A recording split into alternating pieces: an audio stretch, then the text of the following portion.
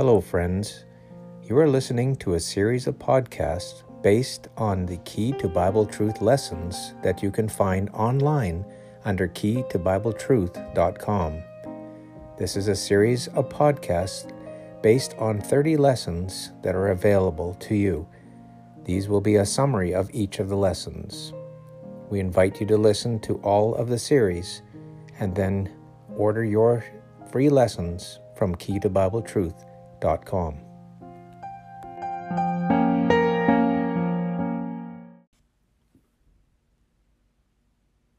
Hello, everyone, and welcome to episode 5 of the Key to Bible Truth podcast. In this episode, we will be speaking about common methods that you can use to study your Bible that have been found to be effective. These principles are not meant to restrict your studies to predetermined ways of understanding Scripture, but to give you a starting point from where you may want to begin. First, if the Bible is God's book for the world and meant to contain truths about humanity, we need to consider it as a book meant to be understood by everyone, because it was meant for all of humanity to read. If this was not the case, we would have to arbitrarily decide what parts of the Bible we could hope to understand, and which parts would always be hidden from us. So it's important to approach the study of the Bible from an assumption that it can be known and understood by us no matter who we are. Another thing to be aware of is that everyone will have their own interpretation of the Bible. That is why there are so many religions. For this episode, we'll only be attempting to put forward common ways that you can understand biblical ideas and figures of speech. We will not be trying to put our interpretation into what the Bible is talking about at this time, although we will do this later when explaining our own understanding of what Scripture is talking about. So let's start with 3 simple things to consider before beginning your Bible study. Rule number 1, let the Bible interpret itself. Like I mentioned previously, we all have our own opinions, biases, and outlooks of the world, religion, and higher powers that we will naturally apply to our interpretations. But we can limit this from happening and let the Bible speak for itself if we are aware of our ideas and biases beforehand. This will be the best way we can hope to understand God's Word without immediately being railroaded down an avenue that will end in a warped or skewed view according to our own dispositions. Number 2, use all of the Bible in your interpretation. This may be a questionable rule, as it could be said, how are we to know that all of the Bible is meant to be examined as a single book? This is a legitimate question, but let's think about the effect of this argument to our studies. If we think of the Bible as many unconnected phrases, verses, and books, some of which are the Word of God and some are not, then one verse could be considered legitimate while the next would be illegitimate. In effect, there would be no way of deciding which verses we should take as truth and which ones we should consider as false. The result would mean that every person who went to study the Bible would have a personal bag of verses and quotes they had decided were right. In contrast, if the Bible is considered a unified book, you must consider it all and form your belief according to all of the Bible's ideas, both those you will agree with and those you will not. In this way, you will get the most complete picture of God's message and minimize criticisms of leaving out books or verses that are inconvenient to your interpretation. Number 3, use the context of the verses. Another method that makes it easy to form a quick opinion about the Bible is taking verses one at a time without considering the context in which they were spoken. This is a common problem in the regular world as well. Words and quotations are taken out of context all the time and twist an interpretation from only a few words. Just think of the massive pushback against fake news and faulty reporting recently. The same principle applies to the Bible. If you take an idea out of context of the verses, chapter, or even an individual book that they are found in, they can warp your opinion of an original idea and take you away from a truthful understanding. Now let's talk about some common things that you will find in the Bible to help you when beginning your study. Firstly, the Bible is full of figures of speech, as is almost any great work of literature. The reason for wording things this way is to imbue an idea with the characteristics of something else. For example, let's take Proverbs chapter 1 verse 20. Wisdom crieth without, she uttereth her voice in the streets. This is a common type of metaphor that you will find throughout the Bible. You will also find types of similes and allegories that will describe an idea directly compared to another thing. Another common element of literature, mostly in the first 4 books of the New Testament, is a parable.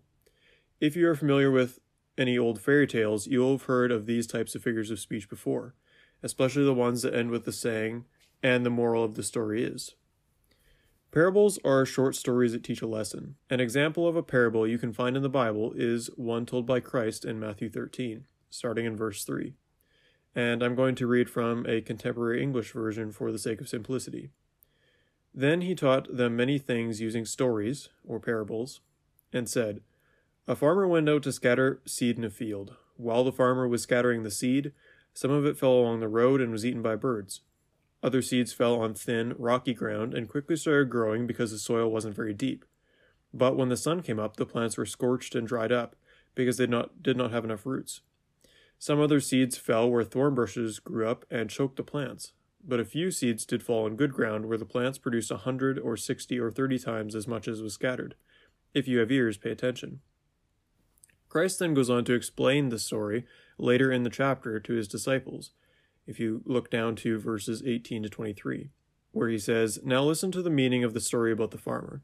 The seeds that fell along the road are the people who hear the message about the kingdom, but don't understand it.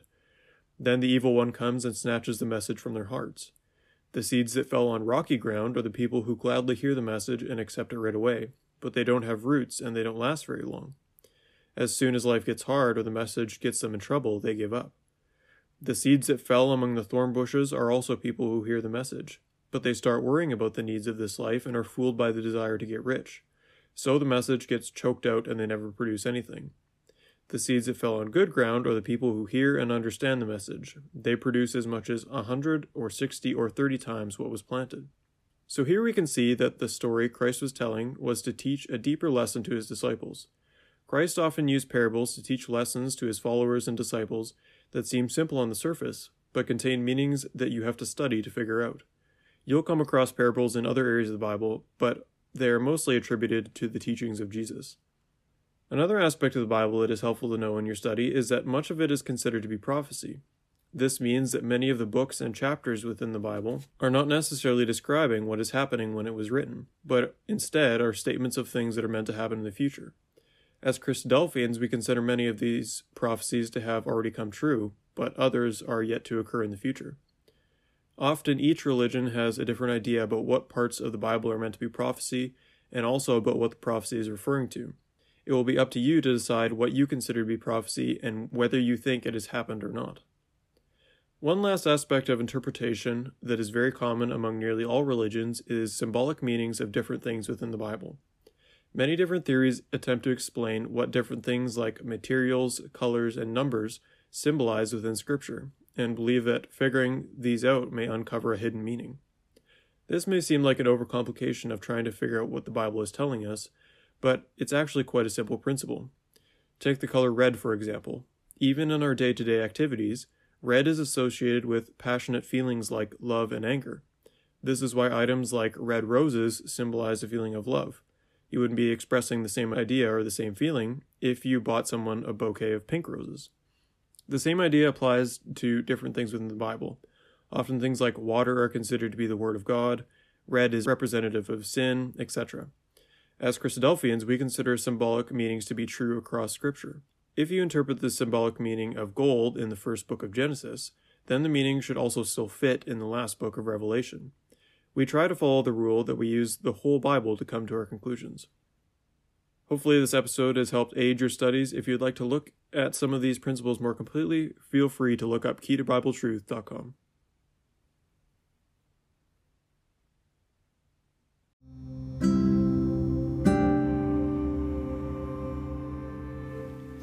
We would like to thank you once again for listening. If you have any questions regarding this lesson or any of the other podcasts, please log on to keytobibletruth.com. While there, you can download your copies of the free Bible lessons with no obligation. We look forward to hearing from you.